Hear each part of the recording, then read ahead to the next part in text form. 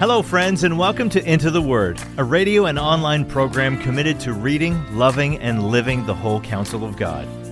Lord willing, our intention is to go verse by verse and chapter by chapter through the entire Bible. Here to continue that journey is our Bible teacher at Into the Word, Pastor Paul Carter. Your word is a lamp unto my feet. If you have your Bible with you, I'd love for you to open it now to Proverbs chapter 24. We're in the latter half of the third collection, which began in chapter 22, verse 17, and which carries on until verse 22 of chapter 24. This collection is generally given some version of the title, 30 Sayings of the Wise. We encountered sayings 6 through 18 in chapter 23, and now here, in the next several verses, we'll complete the collection by studying sayings 19 through 30. Following which, we will look at the fourth collection, generally referred to simply as Further Sayings of the Wise. Hear now the word of the Lord, beginning at verse 1. Be not envious of evil men, nor desire to be with them, for their hearts devise violence, and their lips talk of trouble.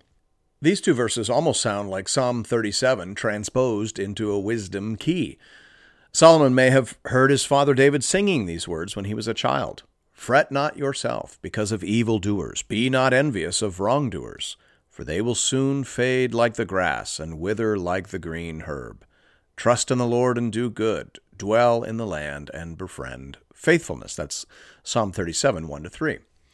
And that's more or less what the wise father is saying here. It is foolish to be envious of evil people. They may achieve a rapid rise through violence and force of arms, but look a little closer. Is that really the life you want? Is that really the company you want to keep? Such people are like the grass of the field. They spring up quick, but by August, they have burned to brown. Play the long game. Saying 20 is found in verses 3 and 4. By wisdom a house is built, and by understanding it is established. By knowledge the rooms are filled with all precious and pleasant riches. This is a metaphor, obviously, and one we've seen before. In the prologue, we heard of 2 women and 2 houses that they built. This saying is making use of that same basic imagery. The idea is that by wisdom, a life is built, a family is grown, a home is established. The Father is saying here that building a good life is a process. It requires wisdom, reverence, and understanding. Saying 21 is found in verses 5-6. A wise man is full of strength, and a man of knowledge enhances his might. For by wise guidance you can wage your war, and in abundance of counselors there is victory. This is another one of those better than proverbs, again making the point that wisdom is better than physical strength. Saying 22 is found in verse 7. Wisdom is too high for a fool. In the gate he does not open his mouth. The gate was the place of politics and negotiation. It was the place where disputes were settled and agreements reached, meaning it was the place for serious conversation, and the fool was out of his element. Don't be like that. Put the work in now, son, and you will speak confidently and without embarrassment when that day comes. Saying 23. Whoever plans to do evil will be called a schemer. The devising of folly is sin, and the scoffer is an abomination to mankind. This verse has to do with reputation. Whoever plans to do evil will be called a schemer. Devising folly and scoffing are an abomination to all mankind. The wise father here is reminding the son that there are social consequences for doing wicked things. Of course, you can always find a couple of knuckleheads willing to be friends with you and cheer you on, but the vast majority of people in this world despise and avoid dishonest, rude, and disruptive people. Conduct yourself accordingly. In verse 10, we meet wise saying number 24. If you faint in the day of adversity, your strength is small. Hard times tell the truth about who you are. We certainly learned that over the course of COVID. COVID told us the truth about our inner resources. It told us the truth about the health of our churches. It told us the truth about our commitment level. It told us the truth about the health of our relationships and the health of our finances. COVID was a giant stress test. Wise people will see it as such and will make whatever changes are called for. I said many times over the course of the recent pandemic that COVID-19 was a dress rehearsal. In the mercy of God, it gave us a chance to identify and patch any cracks we may have below the waterline. There is a bigger shake than COVID coming in the future, my friends. So receive that disruption as a kindness. Saying 25. Rescue those who are being taken away to death. Hold back those who are stumbling to the slaughter. If you say, "Behold, we did not know this," does not he who weighs the heart perceive it? Does not he who keeps watch over your soul know it? And will he not repay man according to his work? I wonder how this saying hit home to the German people in the aftermath of World War II and the Holocaust. Alan P. Ross says here, God holds people responsible for rescuing those who are in mortal danger, closed quote. The worst question ever asked by anyone in the Bible was asked by Cain when he asked in Genesis 4:9, "Am I my brother's keeper?" Yes, of course you are. How could you not know that? All human beings are made in the image and likeness of God. We are all, in that sense, sons and daughters of the Creator. And on that basis alone, we have a responsibility to protect and defend human life. You don't get to claim ignorance. You know this. The knowledge of this truth is written on your heart. You know that the baby inside your womb is a human being. That's why when you intend to keep it, you give her a name. She's not a fetus. She's not a clump of cells. At 6 weeks, when you go home with your ultrasound picture, you put it up on your fridge. You show it to all your friends. You begin to pray for that little girl every night because she is a precious human being. You know that. We all know that, even though tens of millions of people in this culture pretend that they don't know that. And they'll have to answer for their complicity in the murder of over 1 million children every year in North America.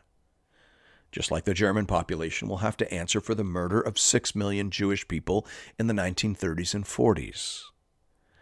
This proverb is reminding us that we are not only responsible for the evil we do, we are also responsible for the evil we permit others around us to do. Passivity in the face of evil is a sin. At the very least, you need to vote. You need to speak. You need to tell the truth on behalf of those who can't be heard. Because at the end of this life, you will have to give an account for how you resisted evil and for what you did or didn't do to preserve the lives of the innocent. Saying 26. My son, eat honey, for it is good, and the drippings of the honeycomb are sweet to your taste. Know that wisdom is such to your soul. If you find it, there will be a future, and your hope will not be cut off. Here, wisdom is being compared to honey. The analogy was, I'm sure, much more immediately comprehensible in the ancient world than it is today. Honey then was one of the few sources of sweetness. It was also known to possess several important health benefits. It was thus sweet and good. It was pleasant in the short run and helpful in the long run, like wisdom. Wisdom is something you'll enjoy accumulating, and you will never come to regret possessing. Thanks be to God. Saying 27. Lie not in wait as a wicked man against the dwelling of the righteous. Do no violence to his home. For the righteous falls 7 times and rises again, but the wicked stumble in times of calamity. Derek Kidner reminds us here, an unscrupulous victory is never permanent. You are fighting against God, closed quote. The righteous are remarkably resilient, and that is because God redeems and revives them.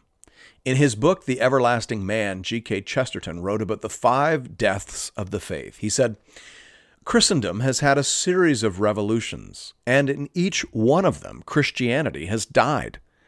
Christianity has died many times and risen again, for it had a God who knew the way out of the grave." Closed quote.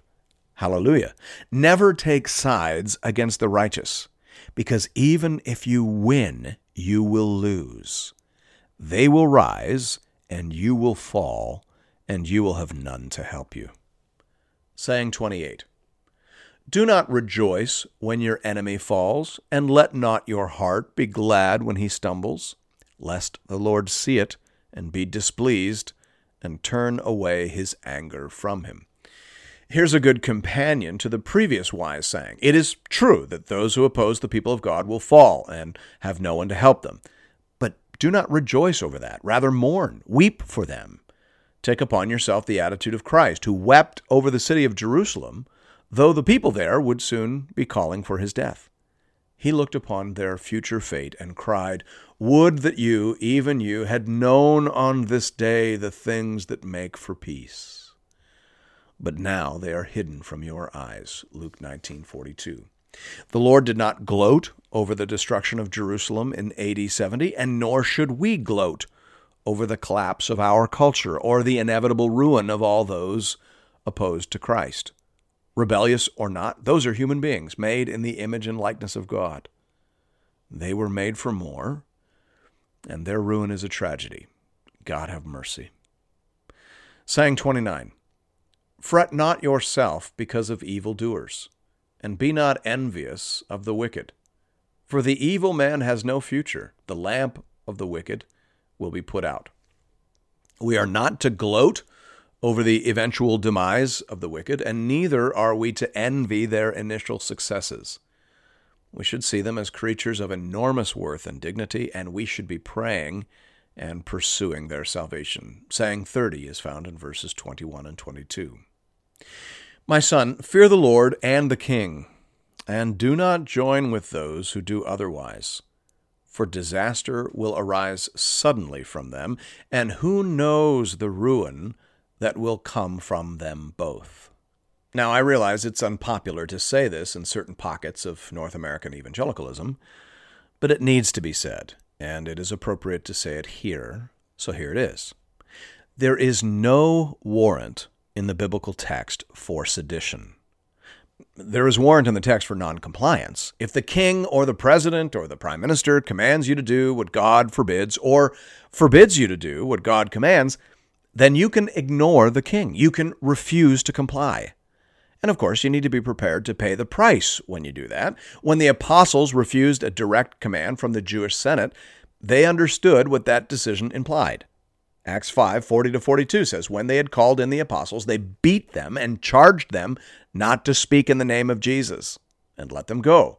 Then they left the presence of the council, rejoicing that they were counted worthy to suffer dishonor for the name. And every day, in the temple and from house to house, they did not cease teaching and preaching that the Christ is Jesus. Closed quote. So when the apostles were commanded not to preach in Jesus' name, which they had been commanded by Jesus to do, they ignored that command, received their punishment, and carried on. Notice, however, what they didn't do. They didn't take up arms against the government. There are no government protests in the book of Acts. Have you ever noticed that? Despite that the Roman people practiced abortion and infanticide at a surprising scale. Despite that the Caesars were notoriously immoral and corrupt, despite that Christians were frequently harassed and mistreated, at no point in the story is the church found circulating anti-government propaganda or plotting the assassination of high-ranking officials, or generally talking much about politics at all. They did their thing. They preached their gospel. They built their churches. They shone their light. And every once in a while, they paid for their faithfulness with their lives. And over time, they won the culture. Over time, the beauty of God's way won over even their most virulent opponents. That is the way of Christ. My friends, have nothing to do with those who are trying to undermine the government. You can vote, you can write letters, you can support good candidates, but there is no biblical warrant for sedition. There is no biblical warrant for violent protests. Stay away from people involved in that kind of thing, for disaster will arise suddenly from them, and who knows the ruin that will come from them both. Now, did you hear that? From them both. We in our minds think that says for them both, as in for them all, but that's not what it says. It says from them both, meaning if the government doesn't punish people like that, then you can be sure that God will. One way or the other, the people who engage in those kinds of activity are going down. The government will get them or God will get them, and you don't want to be anywhere near them when that happens. And with that, the 30 sayings of the wise comes to an end. But there is yet another collection. In verse 23, we enter collection 4, generally referred to as further sayings of the wise. This is a shorter collection covering verses 23 to 34 of this chapter only. Verse 23, these also are sayings of the wise. Partiality in judging is not good. Whoever says to the wicked, you are in the right, will be cursed by peoples, abhorred by nations. But those who rebuke the wicked will have delight, and a good blessing will come upon them. So the first of these further sayings has to do with making right judgments. The royal son will one day hold court, and he will want to be known for his justice. It is the job of the king to restrain and root out wickedness, and to reward and incentivize goodness. If he does that, he will be respected, and his kingdom will prosper. Verse 26. Whoever gives an honest answer kisses the lips. In that culture, as in some cultures still today, a kiss was the standard greeting between friends. Now, I'm more of a handshake guy myself, but regardless, the metaphor is reasonably easy to decipher. The wise father is saying that telling the truth is a gesture of friendship. Verse 27. Prepare your work outside. Get everything ready for yourself in the field. And after that, build your house. In a general sense, this proverb is reminding the son to do things in the proper order. There's an order of operations that wise people pay attention to. The particular wording of the proverb suggests an application to domestic life. Alan P. Ross says here, a man should be financially secure before starting a family. Before entering marriage, one should have a well-ordered life, closed quote. I think that's generally true. Now, of course, we have to recognize that not everyone has the same definition of financial security and a well-ordered life. To be clear, I don't think this proverb is saying that you should delay marriage until you have been promoted 2 or 3 times and you've got $100,000 in the bank. I think it's saying, in a very general way, that you need to ensure a source of income before you take on any potential dependents. Marriage leads to babies, and babies are very expensive. If you don't have a job and a reasonable prospect of support from that job, then you are a dependent, and you are clearly not in a position to start a family. You need to get your house in order. If you don't have any crops growing in the field, then you shouldn't be bringing a bride into your house. I think that's the general idea. Verse 28, be not a witness against your neighbor without cause, and do not deceive with your lips. It is a bad business going to court against your neighbors. Do it only if you have to do it, and say nothing but the truth when you are there. Verse 29, do not say, I will do to him as he has done to me. I will pay the man back for what he has done. Vengeance is a fool's errand. We've talked about this before. Confucius said, he who seeks revenge digs 2 graves. Leave it to the magistrate, and leave it to the wrath of God. Verses 30 to 34 provide the final saying in this short collection. I passed by the field of a sluggard, by the vineyard of a man lacking sense. And behold, it was all overgrown with thorns. The ground was covered with nettles, and its stone wall was broken down.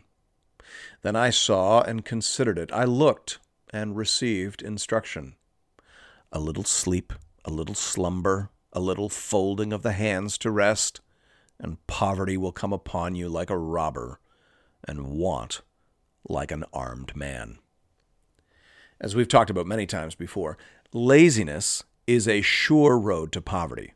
All things being equal, if you wake up early and work hard at something that matters, and you produce something of quality, and you sell it at a fair price, you should have enough for you and your family.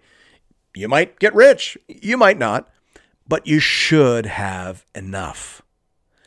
But if you fail to do any of these things, given the brokenness and fallenness of this world, given how hard this universe pushes back on laziness and sloth, you can pretty much guarantee a life of difficulty and deprivation. Trust me, son, the wise father is saying. Effort now. Attention to detail now. Taking care of the little things now. Working yourself to the bone now is way better than poverty, hunger, and vulnerability later. There are no easy roads out there, son. But some roads lead to security and well-being. So, choose well, choose wisely, and find life. That's good counsel, then and now. Thanks be to God. And thank you for listening to another episode of Into the Word. If you've appreciated the Into the Word ministry, I'd like to personally invite you to pay it forward by supporting a mission project that is very close to my heart. The Letha Daycare Outreach Project is a church-based educational program designed to teach literacy, support low-income families, and share the gospel of Jesus Christ with boys and girls in rural South Africa. I've seen this project with my own eyes. I have shaken the hands of parents whose families have been helped. I have heard the songs and Bible verses out of the mouths of some of these dear children as they have been taught and helped to put their trust in the Lord. And nothing would be more gratifying to me than for you to show your appreciation for Into the Word by investing in these little ones. You can do that in one of two ways. You can give through the Into the Word app, or by visiting the Into the Word website at intotheword.ca. Just click on the Give tab, and you'll find giving options for both Canadian and American listeners. This is a registered project with ABWE Canada and ABWE USA. So tax receipts are available to all eligible donors. Just identify where you're listening from and click on the Fund button and select Letha Daycare Outreach. Thank you for considering this method of showing your support for the Into the Word program. And may God alone be glorified. Your word is a lamp unto my feet